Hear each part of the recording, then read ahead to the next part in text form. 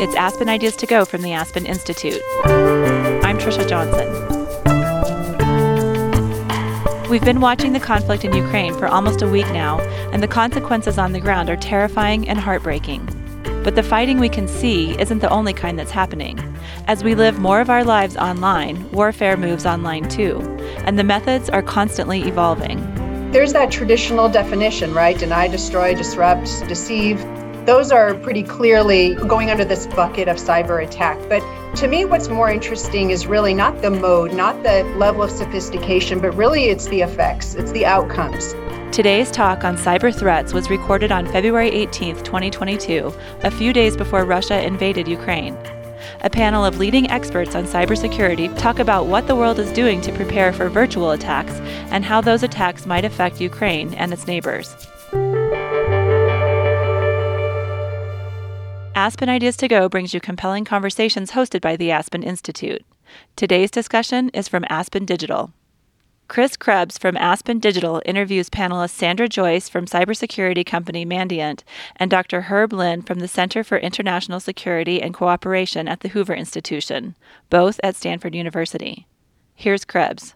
I think what would be helpful is setting a little bit of context. So Mandiant obviously is a global operation, a lot of telemetry and incident response, forensics analysis globally. And so you probably have a pretty good sense of what has happened to date. So are you able to can you walk us through what we've seen from a cyber perspective, a technical perspective over the last several months in Ukraine? And then maybe give us a sense of what you and your team at Mandiant might be expecting to see here in the US, in the West, and also in Ukraine in the coming days, weeks, or months. Yeah, I'm happy to, Chris. So the way to think about it is we've seen activity that really falls into three main areas: softening of the target within Ukraine, domestic positioning within Russia, and then what that so-called casus belli, so that, cause for war kind of activity. We track a group called UNC 1151. This is the group that has been conducting what we call the Ghostwriter campaign. A lot of information operations against groups in Germany, Latvia, Poland, and really looking at pushing narratives that are anti-NATO. So they've been just really doing and conducting a lot of intrusions against organizations that have a critical role within the Ukraine territory. We also have been seeing a group that we've tracked for a long time called Secondary Infection. This is what we believe is a Russian-backed information operations group. And really, we've seen 4 recent operations from November 2021 to February this month, where they pushed anti-Ukraine messaging, attempting to drive a wedge between Ukraine and NATO countries, particularly Poland and Germany. In fact, we saw a fake map that had been disseminated showing a sort of an occupation of Polish soldiers along the border of Ukraine, something that is designed to really get the domestic audiences in those countries to start to feel negatively towards their own government. We've also seen Russian domestic audiences targeted with information operations campaigns that have really been victims of this are looking at lies around humanitarian crises that supposedly have been perpetrated by the Ukrainian government.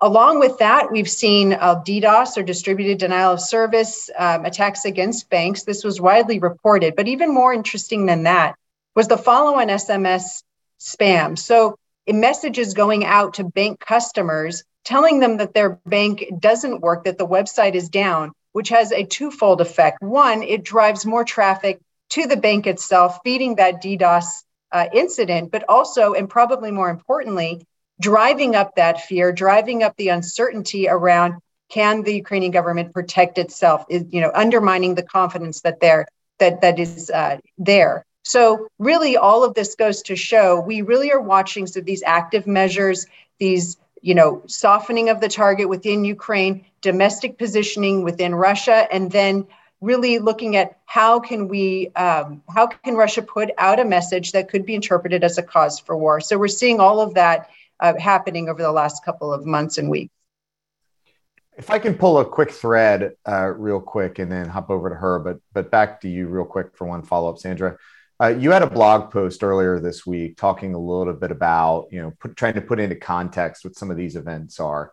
And at the same time, happening across Twitter, I'm unfortunately extremely online and on Twitter all the time.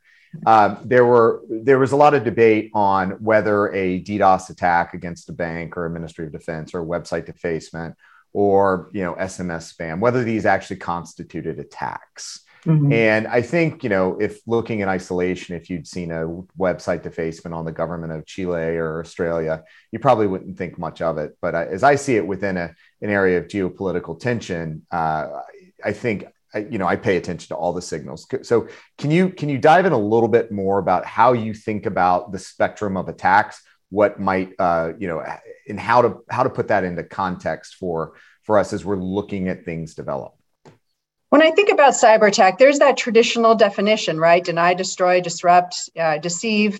Those are pretty clearly, going under this bucket of cyber attack. But to me, what's more interesting is really not the mode, not the level of sophistication, but really it's the effects, it's the outcomes. An operation can be very low tech, but have tremendous outcomes. In the case of the DDoS attack against the banks, sure, DDoS is not something that is on the high priority list of threats. It is relatively easily mitigated. But what was interesting was the follow-on information campaign, pushing people through the SMS text spam and pushing them back to the banks to look at the website to perpetrate and to promulgate the fear factor. So to me, the semantics around whether it's an attack or not are less important than really were the outcomes reached, were the goals achieved by the perpetrator of these things, and to what measure. I think that's a fuller way to look at what we're talking about when we think about cyber attack. I think that's right. I think I'd agree with that. And so kind of building on this gray zone space where we see activities that don't necessarily cost a lot on the adversary side, and the impact is a little nebulous on the target side. We have heard, Herb, you've talked about from a nuclear perspective, the cybersecurity risks with the nuclear arsenal. You're also an expert in offensive security. Can you give us a sense of, from your perspective, at least, what you might expect in the coming days and weeks in Ukraine, and how to think about escalation? What would be some of the limiting parameters for Russian operations, both in Ukraine and in Europe and here in the US, that where we might see activity X, but not necessarily activity Y? Let's see.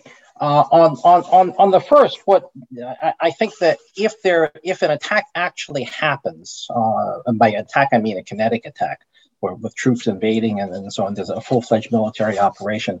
I think at that point, many of the operations that have been going on, I think will still continue. There is also the question of the extent to which you will see attacks on infrastructure, perhaps Ukrainian, perhaps non-Ukrainian, that helps the Ukrainians fight the war. So, for example, to the extent that that Ukraine relies on space assets for reconnaissance and these would be commercial space assets, right? Commercial satellites to tell you where Russian troops are massing and so on. Those kinds of companies may well be attacked as well, to shut down intelligence feeds to the Ukrainian military. So, I mean, just as one example. So, I think we'll see a broader range of attacks where they basically intended to cripple many of the military functions that the Ukrainian armed forces are going to be undertaking. On the escalation side, yes, I mean there are. You worry about escalation in both nuclear and in cyber and conventionally. I don't want to say in any sense that the effects of cyber operations, escalatory cyber operations, are anything like going nuclear. I mean, I'm not anticipating going nuclear on this. No way. But the theory of escalation is has to be thought about here, which is that you escalate you escalate with the idea that you can force the other guy back down, that you want to cause them pain enough so that they stop doing what they're doing, or to influence their decision making. And then you have to, if you decide to escalate, you have to worry about his counter escalation. And so it just builds up on each other.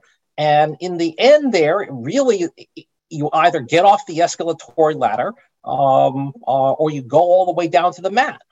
I don't expect that to happen immediately, but it may well become a test of who has the strongest pain, the largest pain tolerance, and that's a dangerous place to be, and it could well spread to other nations. For example, nations that are supporting Ukraine in their efforts.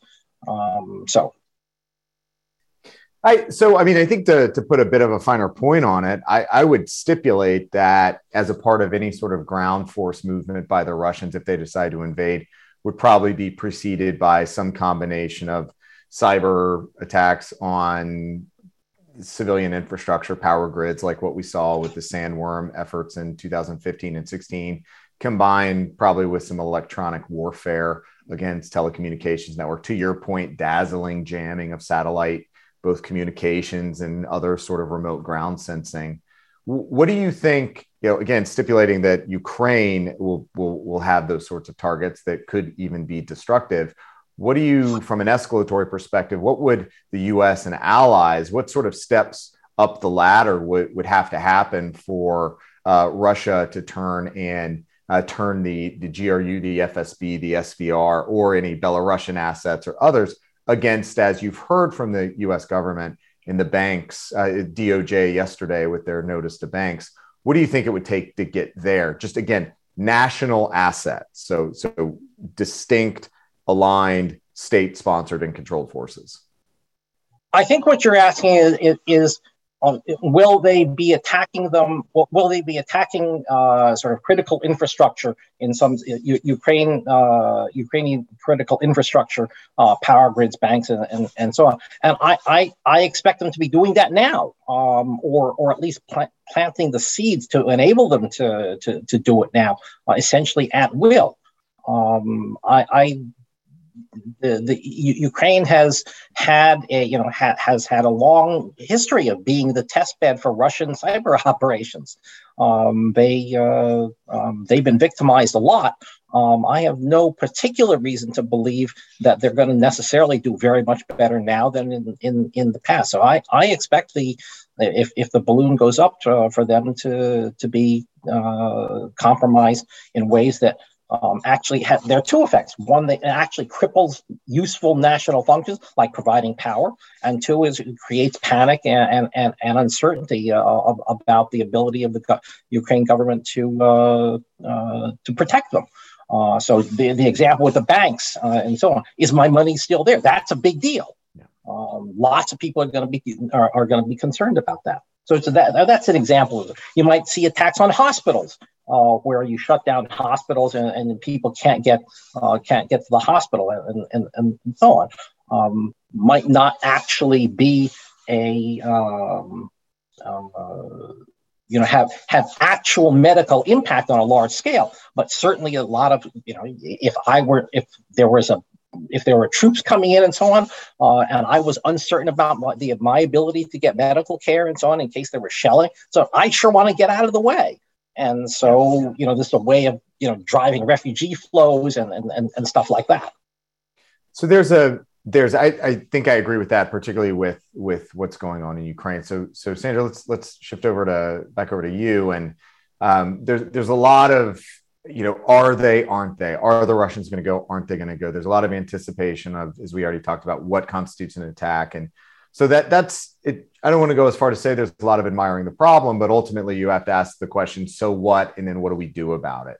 And so from a Mandiant perspective, from where you sit, how are y'all thinking about some of the threats that we may face here in the US, separate from the geographically limited attacks within Ukraine? How are you thinking about, and how are you talking to organizations when Kevin goes out on the road, when y'all are out there on the road?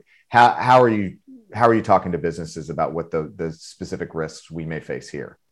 Well, really, it's the message is it's not a panic moment, it's a mission moment.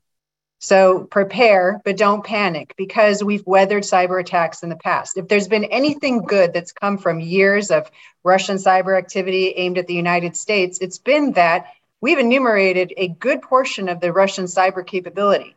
We have a lot of information about their TTPs, about threat actors, and businesses and cyber defenders know what they need to do in order to defend themselves. If not, they can look at what Director Easterly had put out, what she mentioned about the Shields Up advisory. Some of these things just are aimed at making yourself not the lowest hanging fruit, making sure that you are resilient, and that when and if an attack or some kind of breach were to happen, that you have a tabletop exercise that you've already run, that you know what the plan is to mitigate, and then frankly, to get back to work.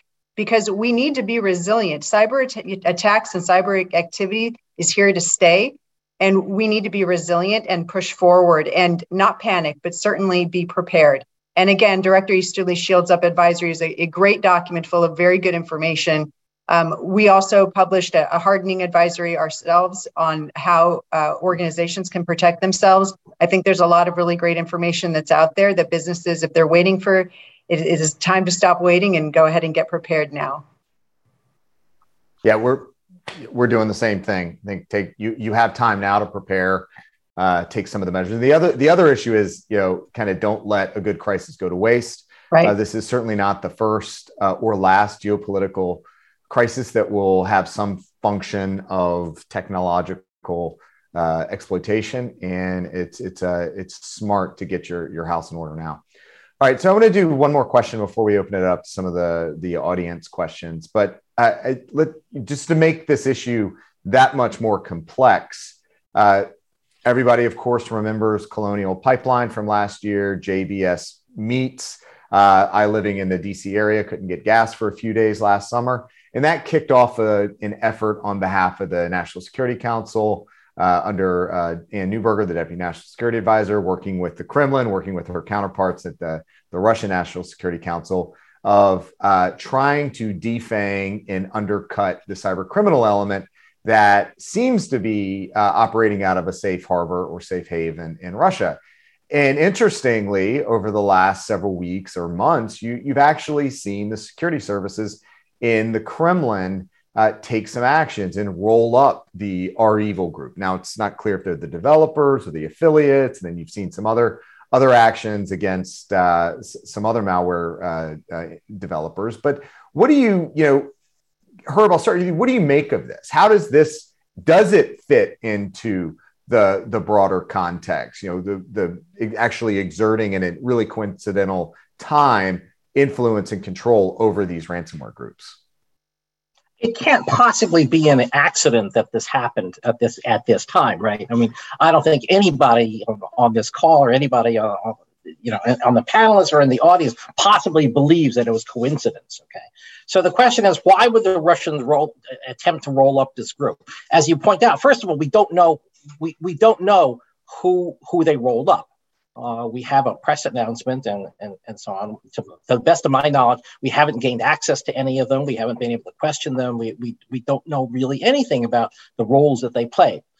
Let's assume that they're key players, that they're really big. They're not the low level guys that hold the door open while the real players go to work. What Russia has done is it's pointed out, hi, we have these people, and we can control them. We can turn them on, we can turn them off, or, and by implication, we can turn them on. I think it's a pointed reminder from the Russians that they have a variety of sort of non-traditional resources at their disposal.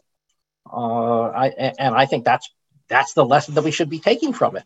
And we can do what, we can take that information as we see fit. Now, everybody here knew that already, but it's just their way of reminding us. That's my take on it. Yeah, I mean, look, I gotta agree. It's kind of ridiculously coincidental. It's interesting. It's a deniable, reversible asset. So Sandra, I'm going to give you a chance to jump in and how you're thinking about this issue as well. Oh, I think the timing is suspect for sure, but it really doesn't matter. You know why? Because today, Mandiant IR responders are going to help customers all over the place who are victims of ransomware. It is still hugely active. And one of the reasons is a lot of these ransomware operators have affiliates that once one operation shuts down, they simply go and either are already connected to or are already serving under a different group. So the problem is, the arrests are, a blip in the actual, outcome in terms of reducing ransomware. It is simply in my view, a way to try and obfuscate or confuse the situation to bring in, like some kind of activity that Russia's doing to help, so that we can be just, confused or just, misdirected from what's happening now. So right now, I'm not buying it, and I don't think anybody should be buying it. I think I'll give the White House maybe a little credit for engaging in dialogue and apparently getting some sort of outcome. But I think to the broader point that both Herb and Sandra you've made is that this smacks of a bit of gangster diplomacy, and that, hey, look, we can work on this thing here. Don't pay attention to what we're doing over here. And it's also entirely consistent with my feeling over the last several years that the Kremlin has been turning a blind eye, knowing full well what the criminal assets in their country and within their orbit. I mean, just the fact that one of the first checks that the developer, the malware does is looks for the Cyrillic language package on machines. So, they've been developing this strategic cyber capability through criminal gangs over the last several years. And it's also aligned with the broader kind of objectives of the security services in the Kremlin to destabilize the West. All right. So we've got a few minutes and we've got a couple questions coming in from the audience. And there's one from Peter Wolverton from the Fletcher School. I love this question. I was talking about it a little bit earlier today as well. So I'm just going to throw this, let's throw this, Herb, first to you. How effective has the U.S. been in its strategic declassification of intelligence in order to counteract Russian false flag disinformation, both within and outside of Russia and Ukraine? You've seen it. You see it today. You've seen it all week. You've seen it. How effective has this been in your view? It's certainly been much more effective than we've ever done it before.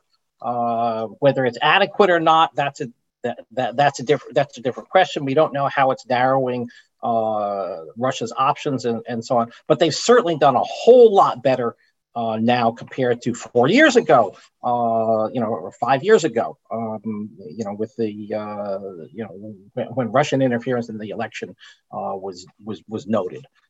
That stuff was very, very tightly held, and it's just not now. I think people understand that there are imperatives to get out, even if you might take some risk with your sources and methods and so on, compromising those. But hats off to them for doing as much as they've done.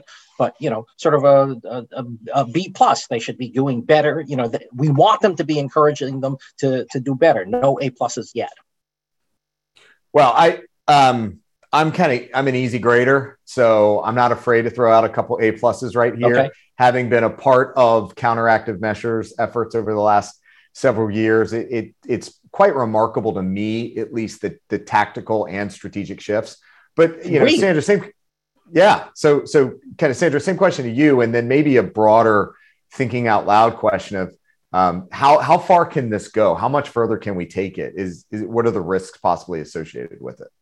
I'm very encouraged by what I've been seeing in the quick declassification of information, if not only because when we're talking about, a purveyor of misinformation like Russia, we really neuter the message if we can spotlight it. We can neuter the effect of influence operations if we can debunk it or declassify information about intentions beforehand. So I agree. I'm a hard grader, but I'm still giving it an A, because knowing where we've come from and where we are now, I think it's been a tremendous step forward for the government on, making sure that we can declassify in time to make an effect. The days of taking years to attribute activity, those days are over. They help nobody. And what we're doing now, I think, is the exact right thing.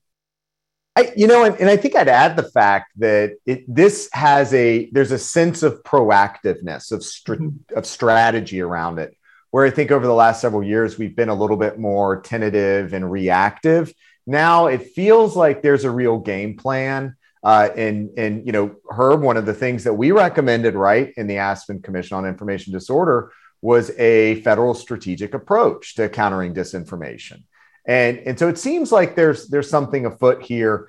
So I'm encouraged to see where this goes and see how much more we can use it. And kind of with the added side benefit of not only does it expose the operation, it also, I think, throws probably a little bit of uncertainty into the head of the Kremlin leadership, including Putin, of maybe he doesn't have his operational security locked down. Maybe they've got some leaks. And of course, that can cut the other way, right? They can start doing some intentional planting of false information, false flags in it on themselves. So, all right, let's change gears here a little bit. So, of course, Ukraine is not a member of NATO. In fact, that might even at least be the cover story here that the Russians are using, that they want to prevent that. And yet they share a border with at least one NATO member in Poland. And in fact, they're quite close. So what is the role here of NATO from a cyber perspective? You have the London statement from a couple of years ago that did in fact include cyber attacks as potentially invoking Article 5 responses. I've had this same question of what does cyber really mean in an Article 5 context. When you look at the specific language, it says it restores security and stability. And I don't know what that looks like. So Herb, I think you've probably looked at this in the past, but there's a question here from Stephanie Helm from the Mass Cyber Center.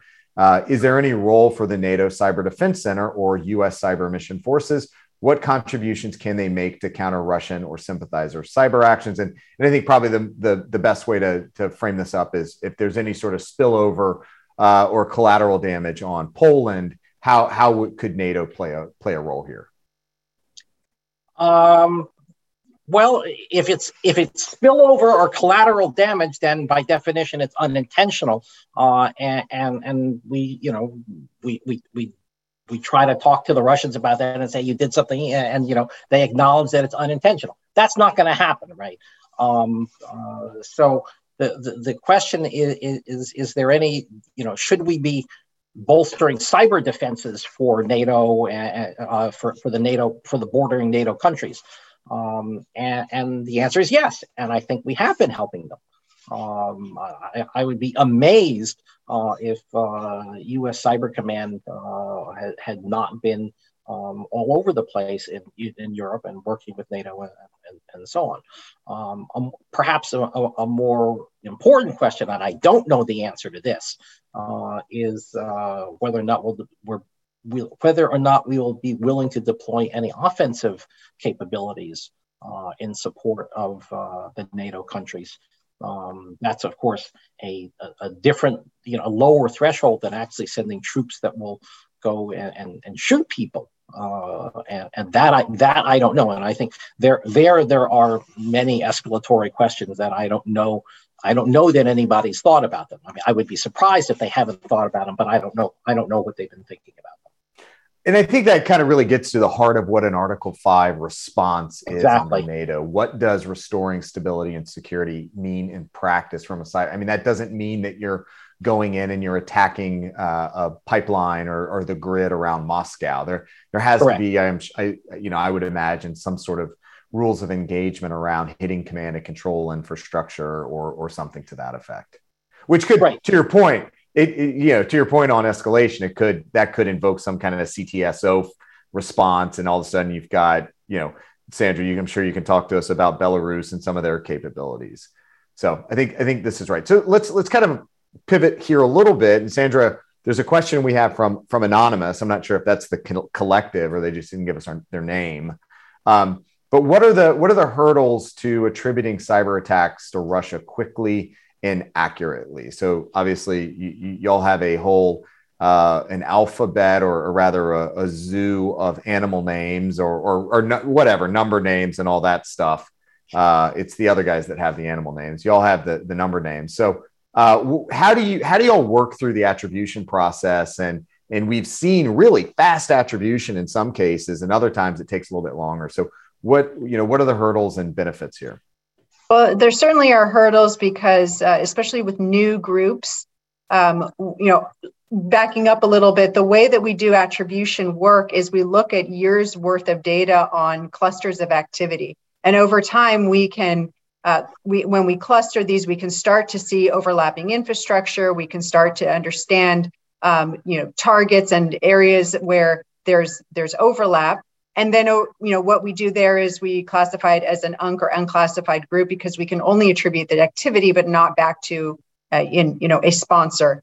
With an APT designation, we've gone all the way, but that does take time. And it takes time because, these are spies who are doing everything possible to obfuscate their activity. We have the benefit of having tracked these groups for a very long time. So when we see the same group, or we have a lot of data behind that group, it's easier for us to recognize that this is, a cluster of activity that is very familiar to us.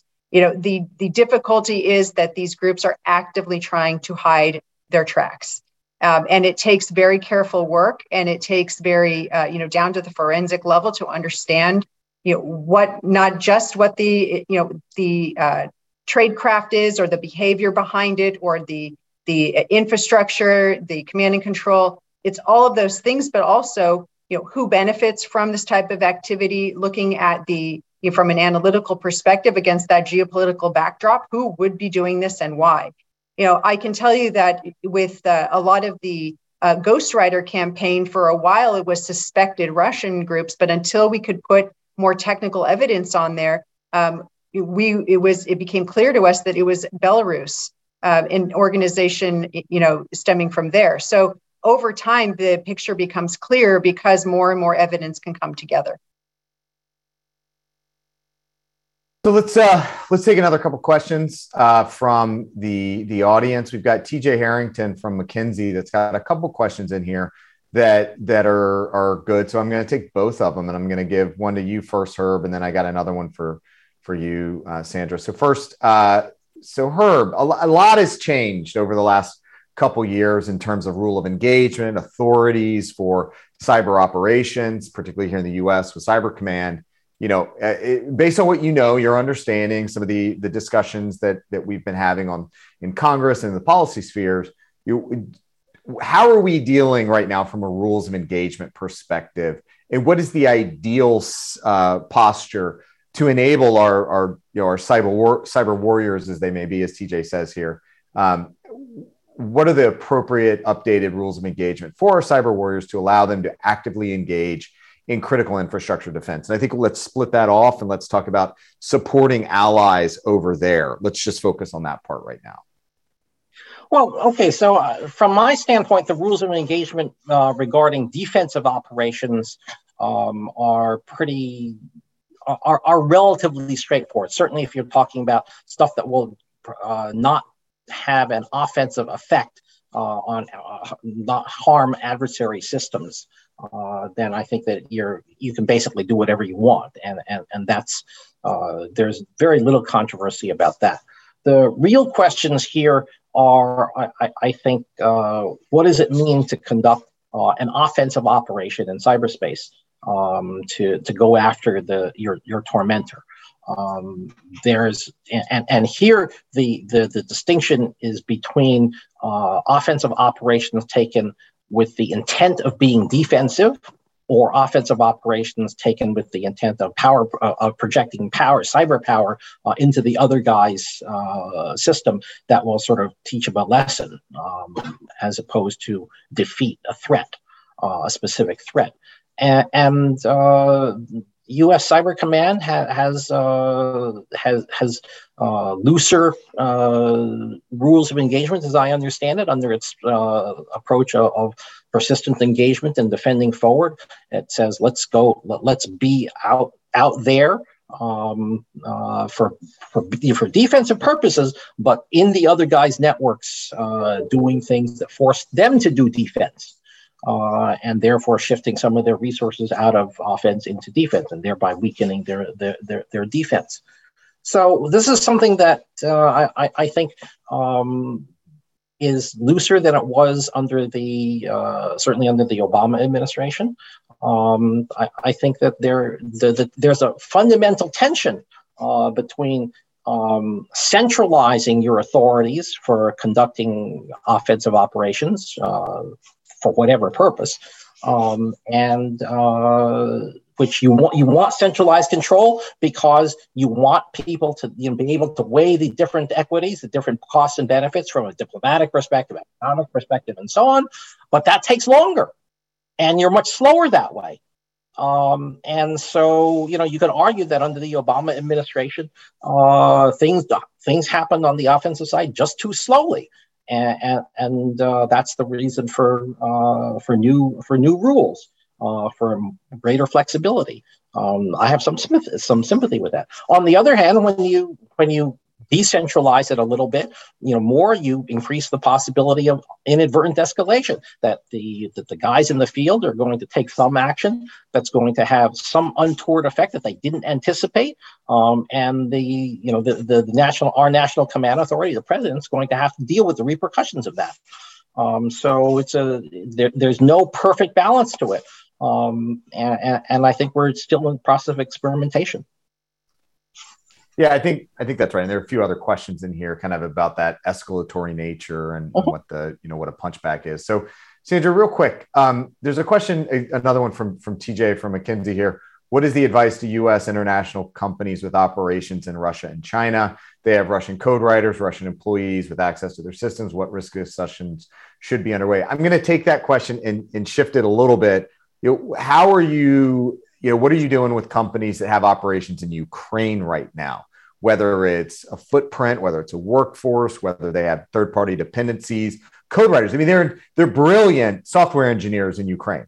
And so how are we thinking about those dependencies, and what should organizations be doing right now to protect themselves?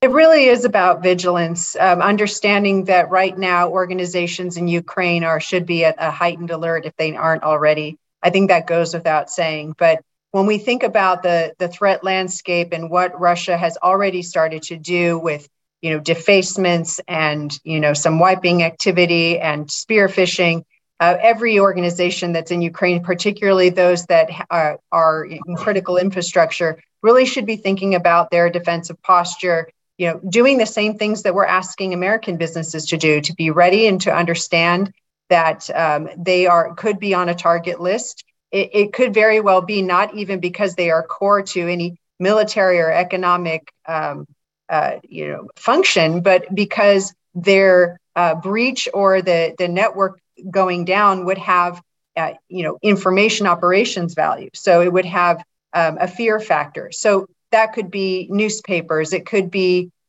famous or highly visible organizations. They really need to be thinking about themselves within, what is their threat profile when it comes to Russian objectives. I think that's the way to look at it.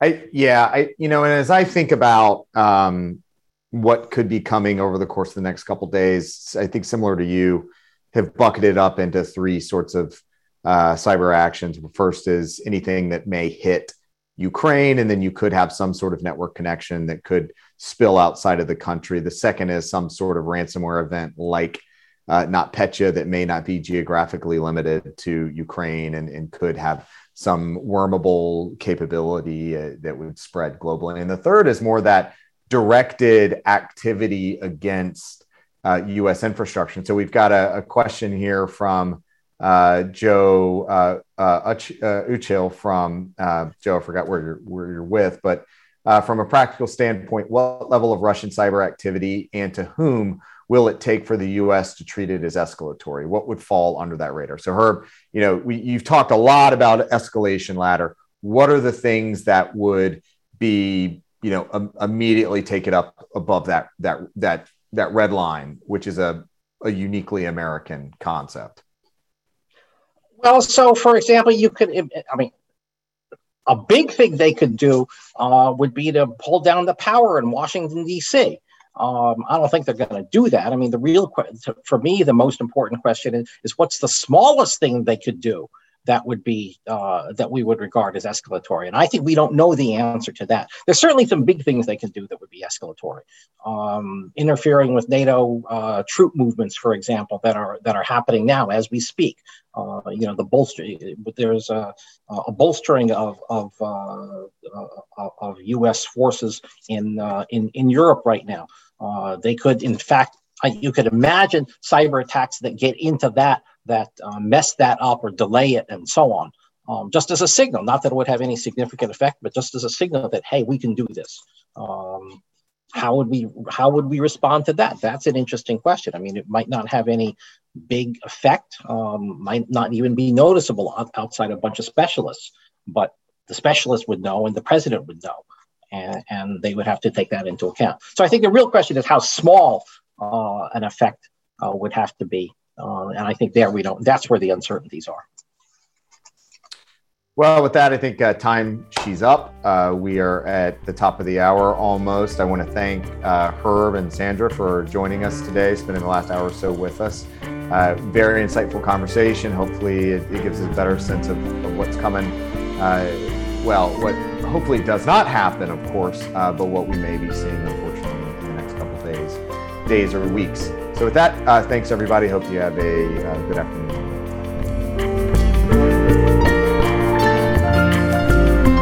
Chris Krebs is a founding partner of the Krebs Stamos Group and the Senior Newmark Fellow in Cybersecurity Policy at Aspen Digital. He previously served as the first director of the Federal Cybersecurity and Infrastructure Security Agency. Sandra Joyce is Executive Vice President and Head of Global Intelligence at the cybersecurity firm Mandiant, where she oversees intelligence collection, research, analysis, and support services for Mandiant clients.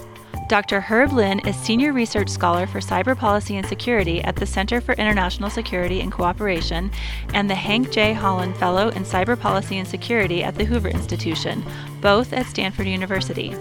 In addition to these positions, he is also Chief Scientist Emeritus for the Computer Science and Telecommunications Board, National Research Council, NRC, of the National Academies, where from 1990 to 2014, he served as Study Director of Major Projects in Public Policy and Information Technology. Make sure to subscribe to Aspen Ideas to Go wherever you're listening. Follow Aspen Ideas year-round on social media at Aspen Ideas. Today's show was programmed by Aspen Digital and produced by Natalie Jones and me. Our music is by Wonderly. I'm Trisha Johnson. Thanks for listening.